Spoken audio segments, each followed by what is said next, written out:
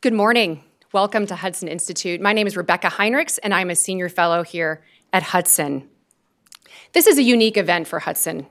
It's unique in that there are so many influential elected officials here with us, and it's unique in that the purpose of the event is not so much to gain consensus on a complex policy issue as it is to declare a reality. It is a historical moment for the historical records for this country. So what is that reality? Just as there were Holocaust deniers, there are Hamas sexual violence deniers, and we will not let it stand. The women's rights groups might be quiet, but we will not. The denial effectively provides cover for the horror.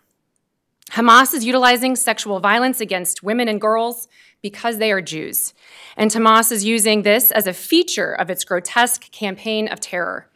The rape and other forms of sexual violence against girls and women, sisters, mothers, and friends is to maximize the torture and the pain and the humiliation of the women and their families and the Jewish people. Rape is not resistance. Brutalizing through sexual violation and exploitation dehumanizes the aggressors, not the victims. Those women who endure the acts, they are full of dignity and of infinite value.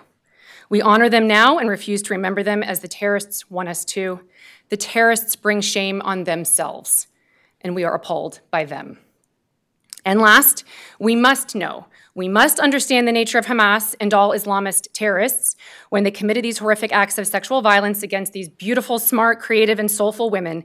They communicated to Israel and the world that they are outside the norms of civilized behavior. There is no compromise with them. There is no negotiation. They must be destroyed.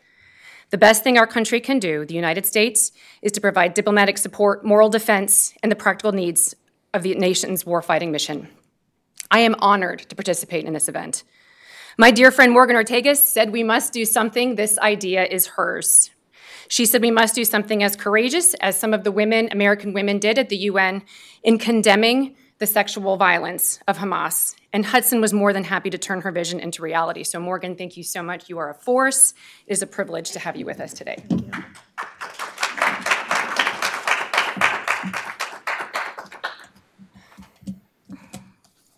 It's been 2 months, and I keep wondering when we're going to be able to talk about this. Maybe it's going to take years. And I thought we were talking backstage, and I thought, I'm good, I can talk about this now. I talk about this every day on TV and radio. But as a Jewish mother, all of us as mothers, with a daughter, thinking about what these women went through in Israel on October 7th, and the fact that it took UN Women and most international women's organizations over 2 months to recognize that Hamas was using rape as a weapon of war. Why did it take 2 months? It took 2 months because we're Jews. That's the only reason. So I want to thank Rebecca. I want to thank Hudson. I was on a plane to the Middle East at the end of last week. I texted Rebecca and a few friends and Senator Ernst, who was always ready for all of my good ideas, fairies that I have, and these amazing congresswomen on stage, and Senator Blackburn will be joining us as well on the live stream. I texted all of these friends, and actually I would say I will give them credit. Senator Gillibrand, Hillary Clinton, and Sheryl Sandberg stood at the Israeli mission at the UN last week, as Rebecca mentioned, and called this out. And I was inspired by what they did. The Hamas using rape as a tool in their fight against and their terrorist acts, there's no partisanship around that. And so I appreciate the Democratic women who have spoken out. And today is a day for Republican women to speak out. Because people don't believe Jewish women, we'll give you some of the facts. Israeli police have gathered more than 1,500 testimony from witnesses and medics, as well as forensic evidence demonstrating that rape and sexual assault were widespread. A young man at the music festival saw a woman being gang raped by 8 to 10 men before they shot and killed her. There's so many other examples that I'm sure our guest speakers want to get into, but there's one thing that I must do, and that's also highlight, we all know, as Senator Ernst has said many times, that Hamas is funded by Iran. This attack did not happen without the Islamic Republic of Iran. At least 90%, 93% of Hamas's funding comes from Iran. And why is that important? Remember that the Iranian regime also uses rape as a weapon of war. This was prevalent in the 2022 women's protest movement. We all remember Women, Life, Freedom. And the Iranian regime used it to degrade and force Iranian men and women into submission. The regime's secret prisons frequently use sexual violence in order to break their victims. Iranian prosecutors were entirely complicit and often ignored allegations of rape. Hamas is, of course, as we said, trained and funded by Iran. This connection is unsurprising. And to the Iranian women who chant women, life, freedom, and who have been so supportive of Israeli women since October 7th, we also want to recognize that they are victims as well. So as I said earlier, before I hand it over to our senators and our congresswomen, I just want to thank everybody for being here. As you see, so many people around the world are calling for a ceasefire. They're telling Israel that they cannot finish Hamas as a terrorist organization. And the United States is not going to stand by that. So every time somebody calls for a ceasefire, I want all of us to remember today, to remember what happened at the Hudson Institute, to remember the victims, to remember the stories that we're about to hear. Every time they call for a ceasefire, let's remember who Hamas really is and why they must be destroyed. Thank you so much.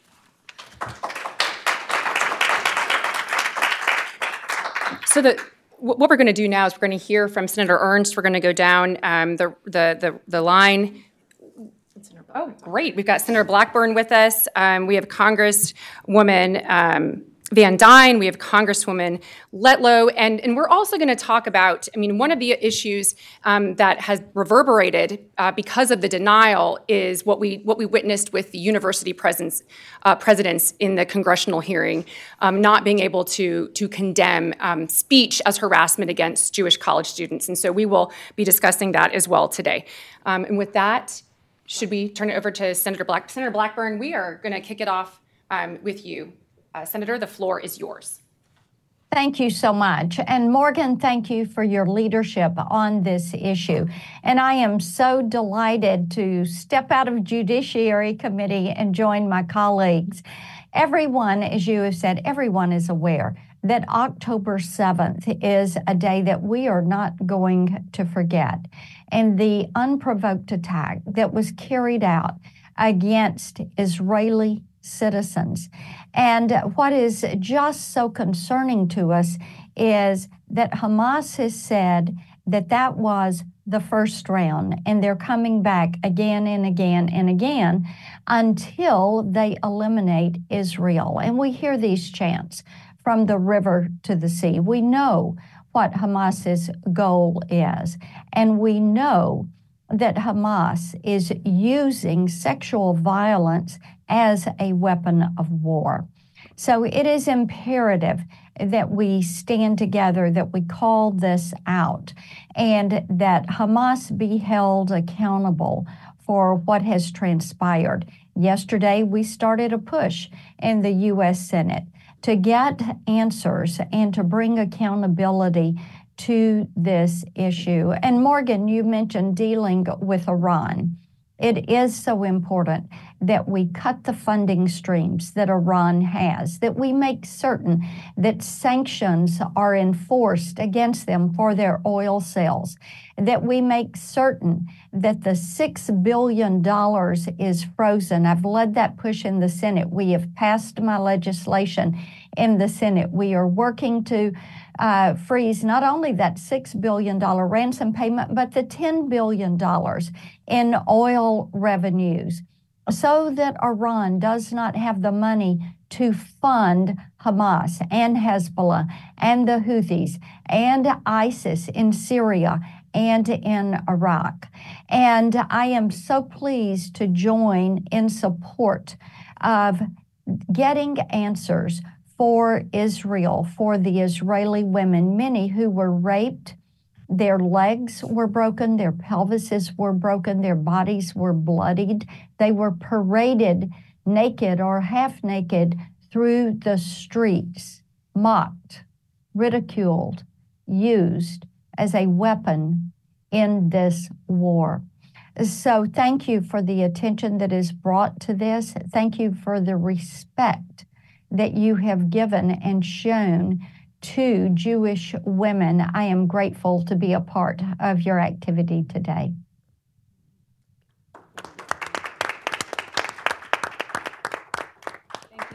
Thank you so much, Senator Blackburn. Senator Ernst. Yes, thank you.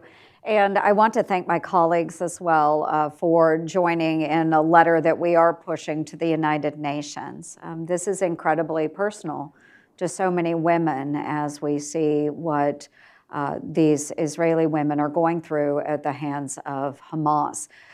We are pushing a letter to the UN Secretary General demanding answers on why it took the United Nations, who operates under the facade of being this human rights organization, why it took them 57 days to come out and decry the abuse of these women. And Morgan and I were just having a conversation this morning, and she asked, why is it taking so long? Why did it take nearly 2 months for them to come out and state that this was abhorrent actions perpetrated on these women? And I answered simply, because they are Jews. Because they are Jews. You know, they would never want this to happen to any other population of women. And yet, when we see it perpetrated against Jewish women living in Israel, for some reason, they seem to think it wasn't a big deal. So we are demanding answers from the United Nations. They must come forward. And we are thankful. Morgan, you called out Hillary Clinton, Sheryl Sandberg, and my colleague, Senator Kirsten Gillibrand. And I'm grateful that they stepped forward and stated how horrible these actions were. It really is a bipartisan issue. So we're here to push that issue today. It is never acceptable to use rape or sexual violence as a weapon of war. Never okay. I am a survivor of sexual assault. I have made that known in the past. And sexual assault is a tool that people will use as a means to degrade and humiliate others.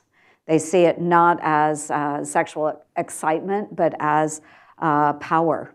And that's exactly what Hamas is using this as, is power. They are showing that they have power over these helpless women and men that have been sexually assaulted by Hamas in Gaza. Now, we've seen many of these women that were taken out of their homes. They were assaulted on site, of course, in Israel. But what we have heard is that those that were taken into captivity in Gaza, they are exponentially being abused, much more so than what was witnessed at the music festival and in the kibbutzim. This is just 10 times, 100 times worse what they are experiencing. And not only are they being sexually assaulted, they're also being mutilated so that the actions will live on forever in their memories if God is so gracious as to allow them to live and be returned home to their families. So this is an ongoing issue that we are standing up for these women, these Jewish women, and we are going to continue to speak loudly. I'm going to share the quote that Sheryl Sandberg shared at the United Nations. And this was last week. She said, quote, "Silence is complicity. And in the face of terror, we cannot be quiet," end quote. And thank you, Ms. Sandberg, for your support. We cannot be complicit. We must speak out. And we will be loud and we will be clear. And the United Nations needs to follow the example of these women here today. So thank you, Morgan. Thank you, Rebecca, very much. And to my colleagues, thank you so much for joining us.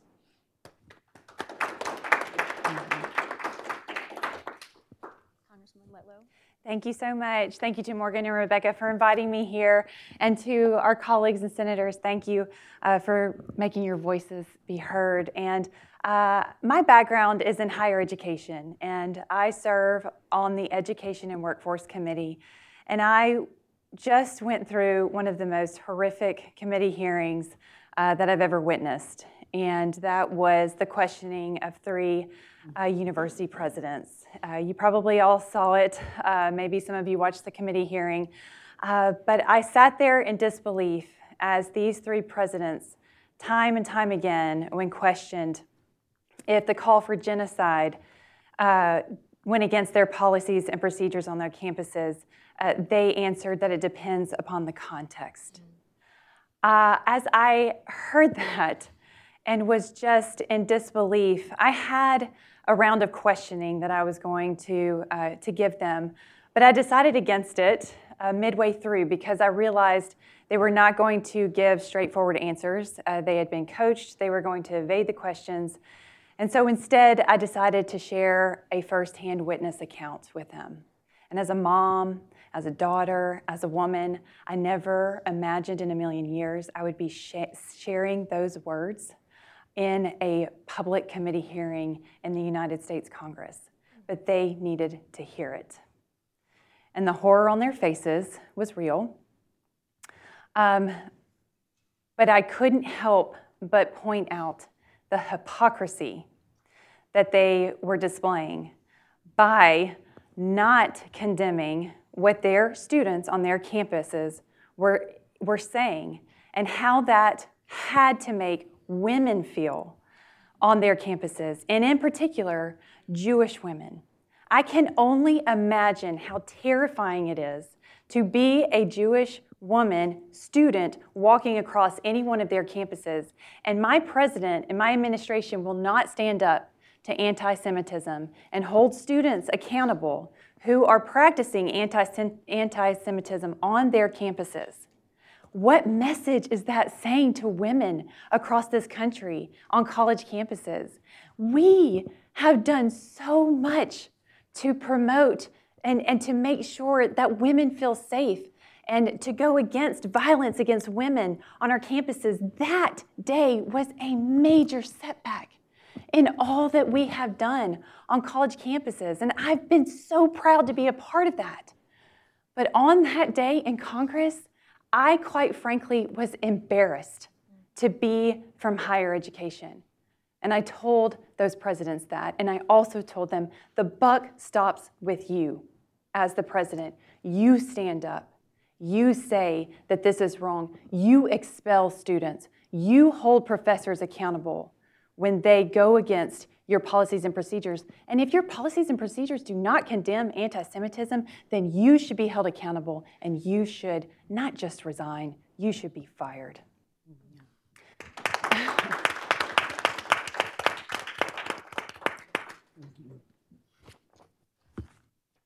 It's a difficult subject to talk about. You know, we talked about a little bit about our histories.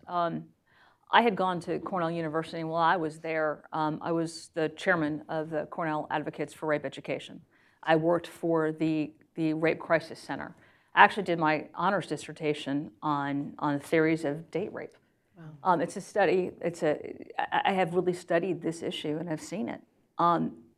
Last week, we had a hearing at Ways and Means, and we had students, Jewish students, who had been harassed on campus because they were Jewish. It was a woman, it was a college student from Cornell.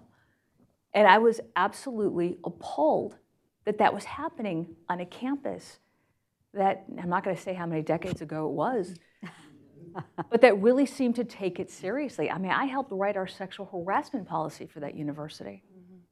And now not only are they allowing these types of protests to occur, it's their university professors that are leading them. Right. There was a history professor, Russell Rickford, at Cornell, who said how exhilarating October 7th was promoting Hamas's atrocities.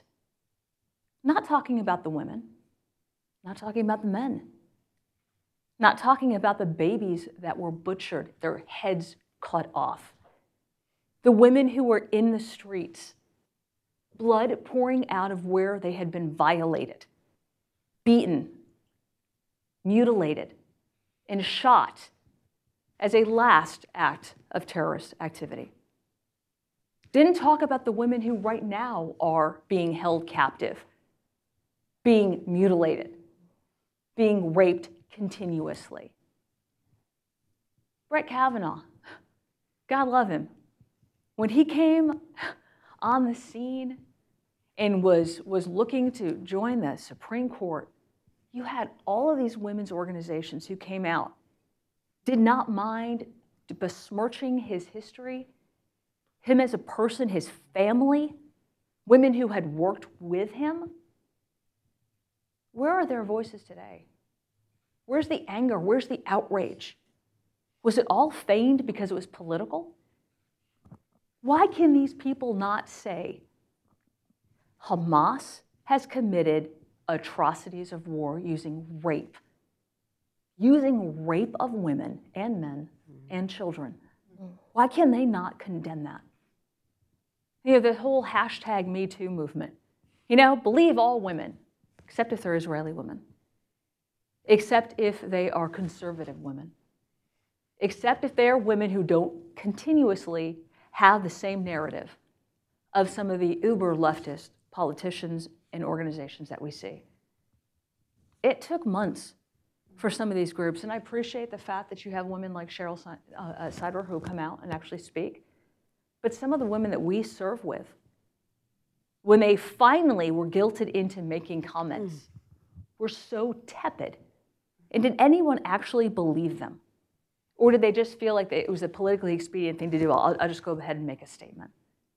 These are atrocities. This is the worst atrocity committed against the Jewish people that we have seen since the Holocaust. This is their 9/11. And for some people in the world to be going around and saying, no, we need to have a ceasefire? Are you kidding me? You've got over 200 people who are being held captive now. God knows what's happening to them. And you want to have a ceasefire. How about you fight to get those lives back to their families before you start talking about, let's not fight for it. Let's not fight for their lives. I have no problem saying that we support the Israeli people, we support what IDF is doing, and that we absolutely need to wipe Hamas off the face of the earth. Not just for Israel's sake, but for the Palestinians as well, who are being held and brutalized by that regime. So I am proud to be able to lend my voice here and talk about the atrocities, calling it out for what it is, identifying the people who are doing it, and saying that we support not only their annihilation, but we support the people who are fighting against them. And I appreciate having other strong female voices on this panel, and men who are speaking out on this as well. You can't do it enough. So thank you very much for inviting me today, and thank you for your interest in this topic.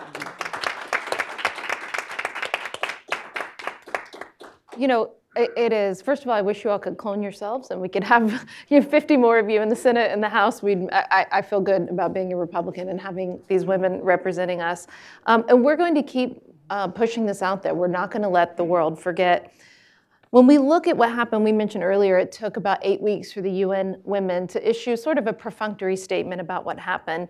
It took the UN Secretary General Guterres 7 weeks before he even acknowledged the reports of sexual violence on November 29th. And remember, this is the same UN Secretary General who used extraordinary measures that are not often used at the UN in order to get the ceasefire resolution before the United Nations Security Council. And I would like to actually, and I've said this publicly, congratulate and affirm that the Biden administration did the right thing by vetoing that ceasefire resolution. They don't do everything right, but when they do something right, I'm going to congratulate them. We really do appreciate them standing up, and it is there is something pervasive. There is a rot at the UN whenever it comes to dealing with Israel and dealing with the Jewish people.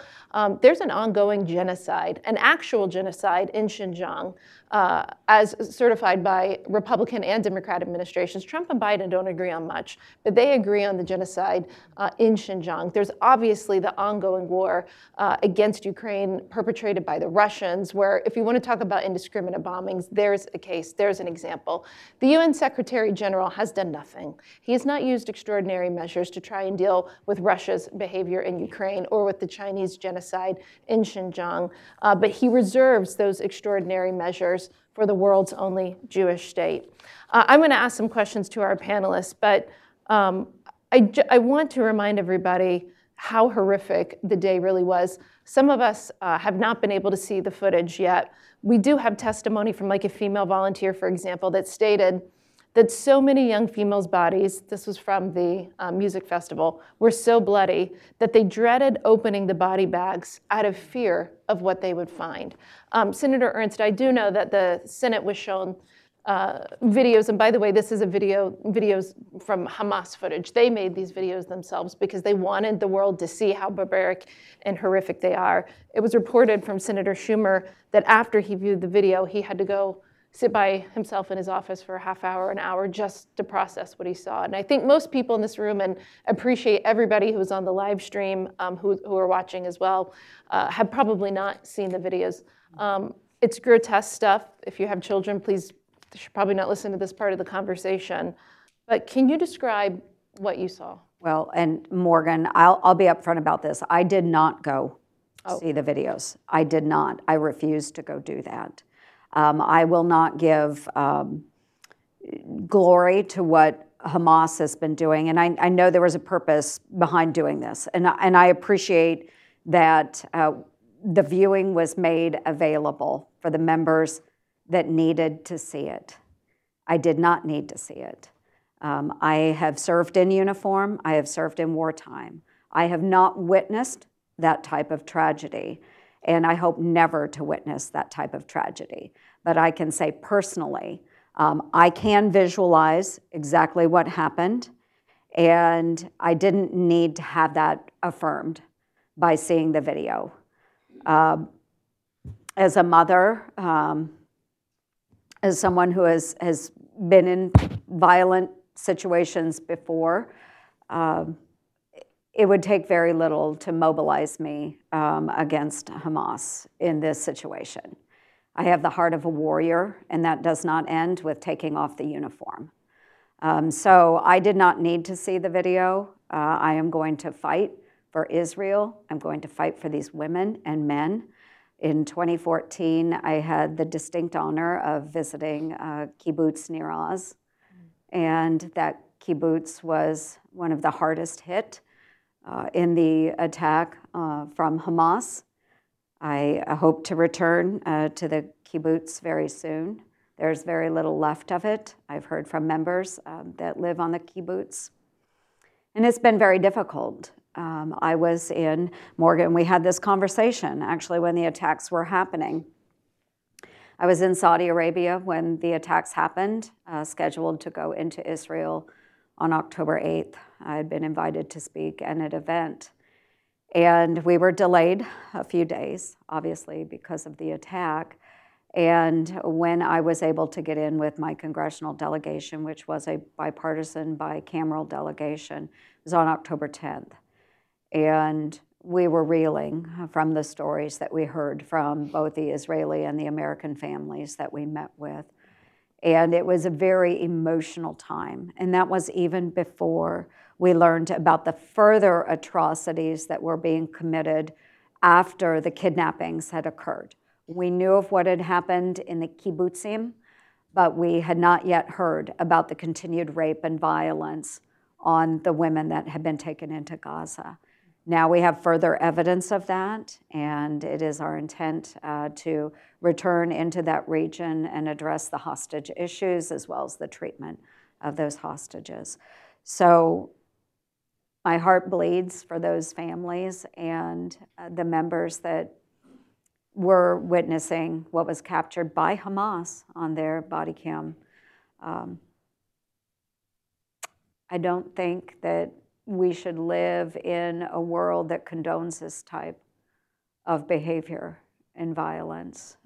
And when innocent lives are met with violence, all I can do is wish that same level of violence upon those that commit those atrocities. For both of the congresswomen, CNN has actually been great on this issue. Bianna Golodryga, Jake Tapper, and I'm blanking on the other woman's name, but CNN has actually grilled some of your Democratic colleagues, Jayapal and others, for their refusal to acknowledge what happened and to speak out against it. And of course, the first thing that they do, even if they moderately acknowledge it, they go immediately into attacking Israel. So for the both of you, I'm sort of curious, what is the tone in the House? Do you think the majority of the House is taking this seriously, or do we, at least from the tweets, it appears that we have a pretty big anti-Semitism problem on parts of the far left? I did attend the Oh, you did? Oh, great. Please share. of the video. And it was, we had a number of Democrats who were at that viewing as well. Good. Look, I represent North Texas, and last year we had one of our temples in Colleyville that had a terrorist that went to it, and many of you probably saw it. I went around to get a resolution. You know, we were in the minority last session, last Congress, but it had more signatures, I think, than any piece of legislation last session. So I think you have support not just from Republicans, but also from the majority of Democrats.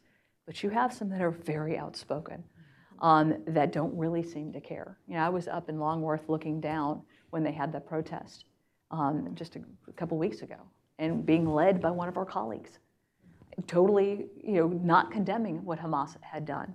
And when you look at those videos, and I didn't want to go see it either, I really didn't, but unlike what happened during the Holocaust, when you are seeing these things firsthand that were taped, you need to see and witness the brutality so you can't say it never happened.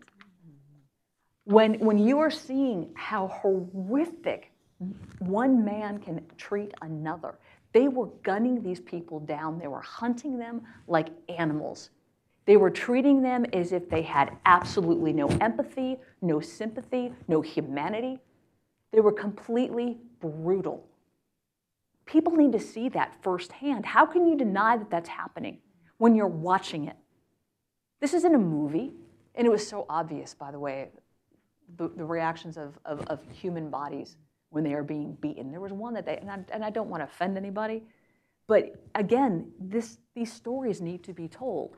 This person was trying to cut off somebody's head using a hoe, and the person was still breathing and very much alive. Who does that? And yet we're going to defend them.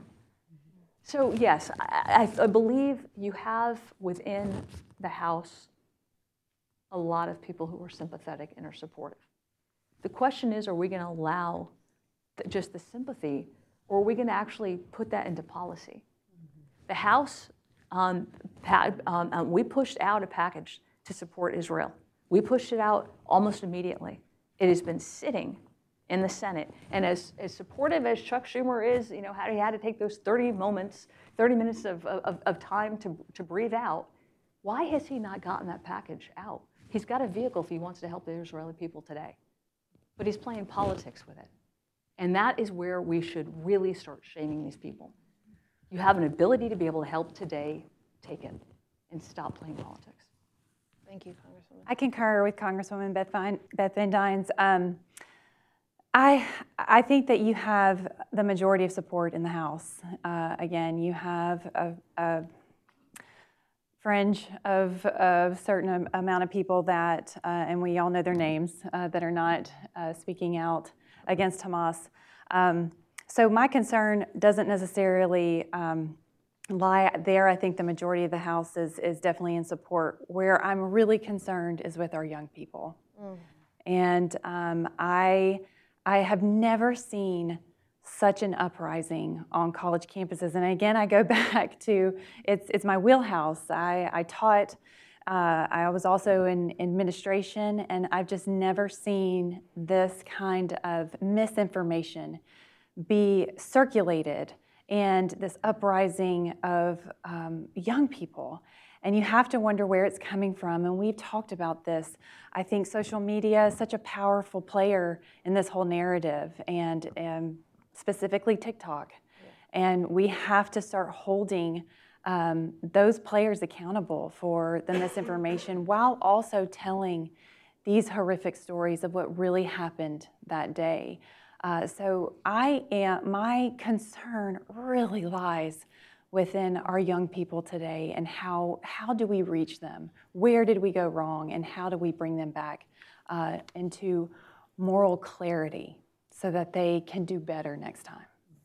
That's such a good point, and I think that I don't know if there's been a scarier time in modern American history for American Jews, especially young Jews on college campuses, as you said, than right now. Yes. And that is that's a really sad and devastating fact, not only for the Jewish people, but our country. One of the things we have to ask, though, is why are we using our taxpayer dollars to support that? That's right. So in Ways and Means, Chairman Smith has been very clear, like, we are investigating these universities. If you are promoting anti-Semitic behavior, that is not a public good, and you should not be receiving taxpayer funds. Good for you. Thank you. Cut off the grants. Yep. Yeah, okay. Rebecca, you and I have been in and out of the Middle East longer than I'm willing to admit and studying it for a long time. And what was so interesting to me is until people were forced to see the pictures and videos, they did not want to believe that Hamas had actually done this. When, as you and I know, we could look at Yazidi women, right? We can look at how Iranian-backed militias in Iraq and throughout the Middle East and even the regime itself. This is a feature, the sexual violence is a feature of how they terrorize populations. Can you just sort of speak to that, since you know the Middle East so well? You're exactly right. I mean, this was something that I pointed out repeatedly in some of the moral equivalence that I've seen from certain members of Congress saying, look, Israel commits crimes, so maybe there were some crimes that Hamas committed, but I don't really know, is the evidence even real, or is Israel exaggerating it? I mean, this is something, I also have not seen the videos. It's really hard for me to even think about the specific acts mentally, so as a mom of 5 children, and anytime I hear one of the stories of what happened on October 7th, and there's the age of a child is identified as a mother, you immediately associate that age with your own child who's about that age. And so it's just, it's very, very difficult for me to even think about. But one of the things I've heard is that Hamas used sexual violence as a feature. What we mean by that as a feature, as part of the planned act of the terror campaign, videotaped it, and then when they called back home to tell their family about it, their families rejoiced. So it was not something that was sort of just not that this would make it in any more understandable, but I think as human beings, you try to sort of make sense of it in some kind of category. As a heat of a moment, this was a planned, intentional feature of the terror campaign meant to maximize the human suffering and the terrorism of the victims, but then also to reverberate to their family members to have to go on to know that this is something that they endured. So it is a feature, and I just want to say something else too, because keep coming back to the point about college campuses is so important, and I too worry continuously about Jewish students on campuses now, and part of it, I think, getting to the question of how did we get here with this moral equivocation and confusion, it's a steady diet of anti-Americanism in much of our public schools. It's the identity politics that is constantly breaking people up and identifying people based on their power structure, oppress versus oppressor. And so you become, when you have that steady diet, even throughout your elementary years and junior high and high school, by the time you get to college, and then you have teachers, your professors promoting this in its full flowering, you have anti-Semitism, a terrible ideology, but in this environment of all these other toxic ideologies, and it spreads like wildfire. And that's what our country, I think, is seeing right now. And so there's multiple roots that have got to be pulled out. And I just appreciate so much the leadership represented here on this panel that are really busy getting to the work of those roots. Well, speaking of that, we're going to have to get the senator and the congresswomen who are very busy back to the Hill to do their work. I'm going to let them give any closing remarks, but just want to again thank all of you for coming. I know I promoted this for 3 hours on the Hugh Hewitt show this morning, so I think we have a lot of people on the live stream, and so appreciate everybody who's listening. And we're not going away. We're going to keep highlighting this. We're going to keep talking about it. And every time someone calls for a ceasefire, we are going to remind everybody what happened that day so that you can't look away. So, Congresswoman, Senator, any closing remarks? Yes, I want to thank the Hudson Institute for hosting us today in this really important conversation. Again, to Rebecca's point, this was the focus of the attacks, really, in highlighting the sexual violence against these women. It is just a step further that Hamas went with women. And we have seen this in Ukraine. We saw this done by the Wagner Group. We saw it done by the Russian invaders that went into Ukraine. We heard the United Nations decry that.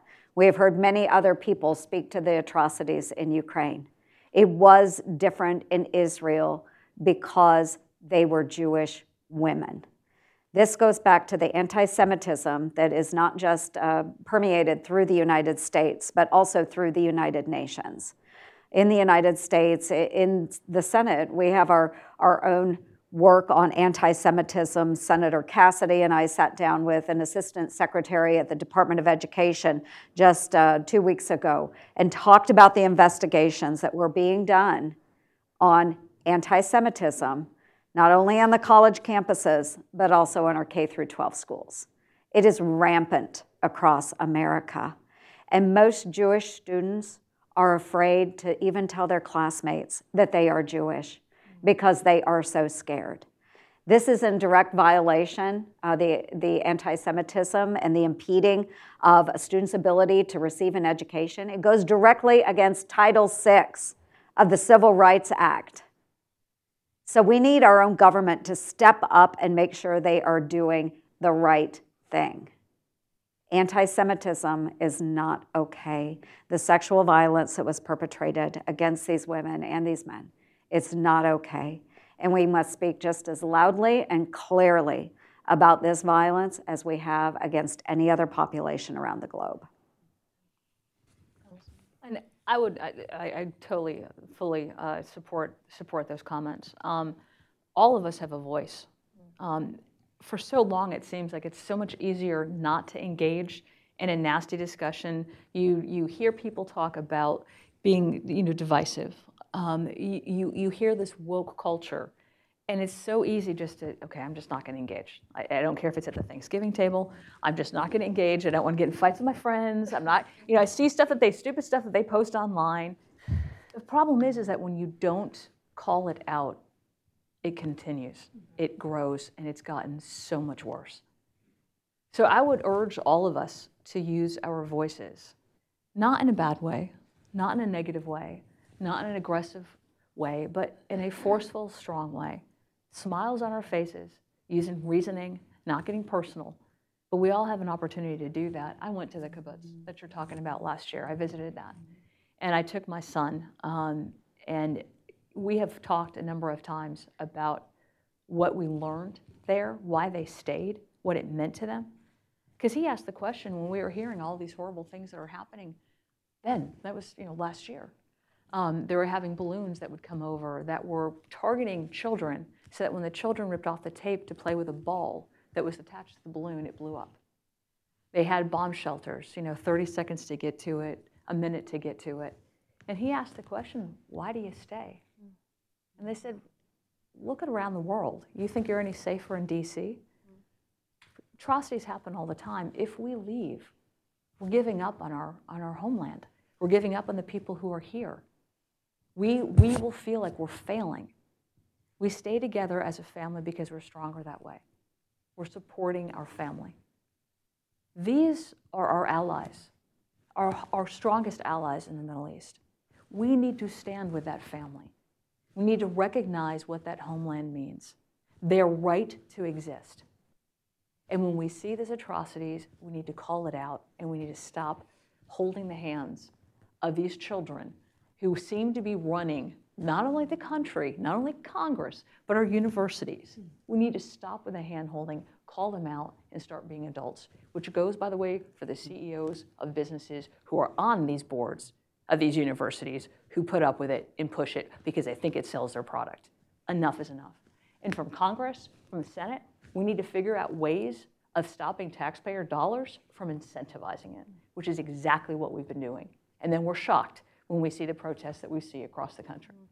So I know that we are busy on ways and means getting to that. I know that the Senate is looking at ways as well. But if you have ideas out there, we are open. Let me know. So thank you guys very much. Hudson Institute is awesome. Thank you all so much for being here. I mean, the moral clarity is so important because from it comes sound policy. Rape is not resistance, and there's no moral equivocation about it. And we must be very, very clear. Anytime we come across a friend or a colleague who starts to make any kind of excuse or defense of these atrocities on the part of Hamas, I think it's incumbent for all of us to say that there's actually no excuse for it, no defense of it, and to totally reject that moral equivalence. Thank you all so much. I know this is a deeply personal, difficult subject to talk about. It takes a lot of courage to come up here and do it, and so I'm so thankful for your leadership. Thank you, Morgan. Thank you all for taking so much of your time and attention to this critical issue. If you could please allow the panelists to exit the room before the rest of you stand up, that would be very helpful. Thank you once again.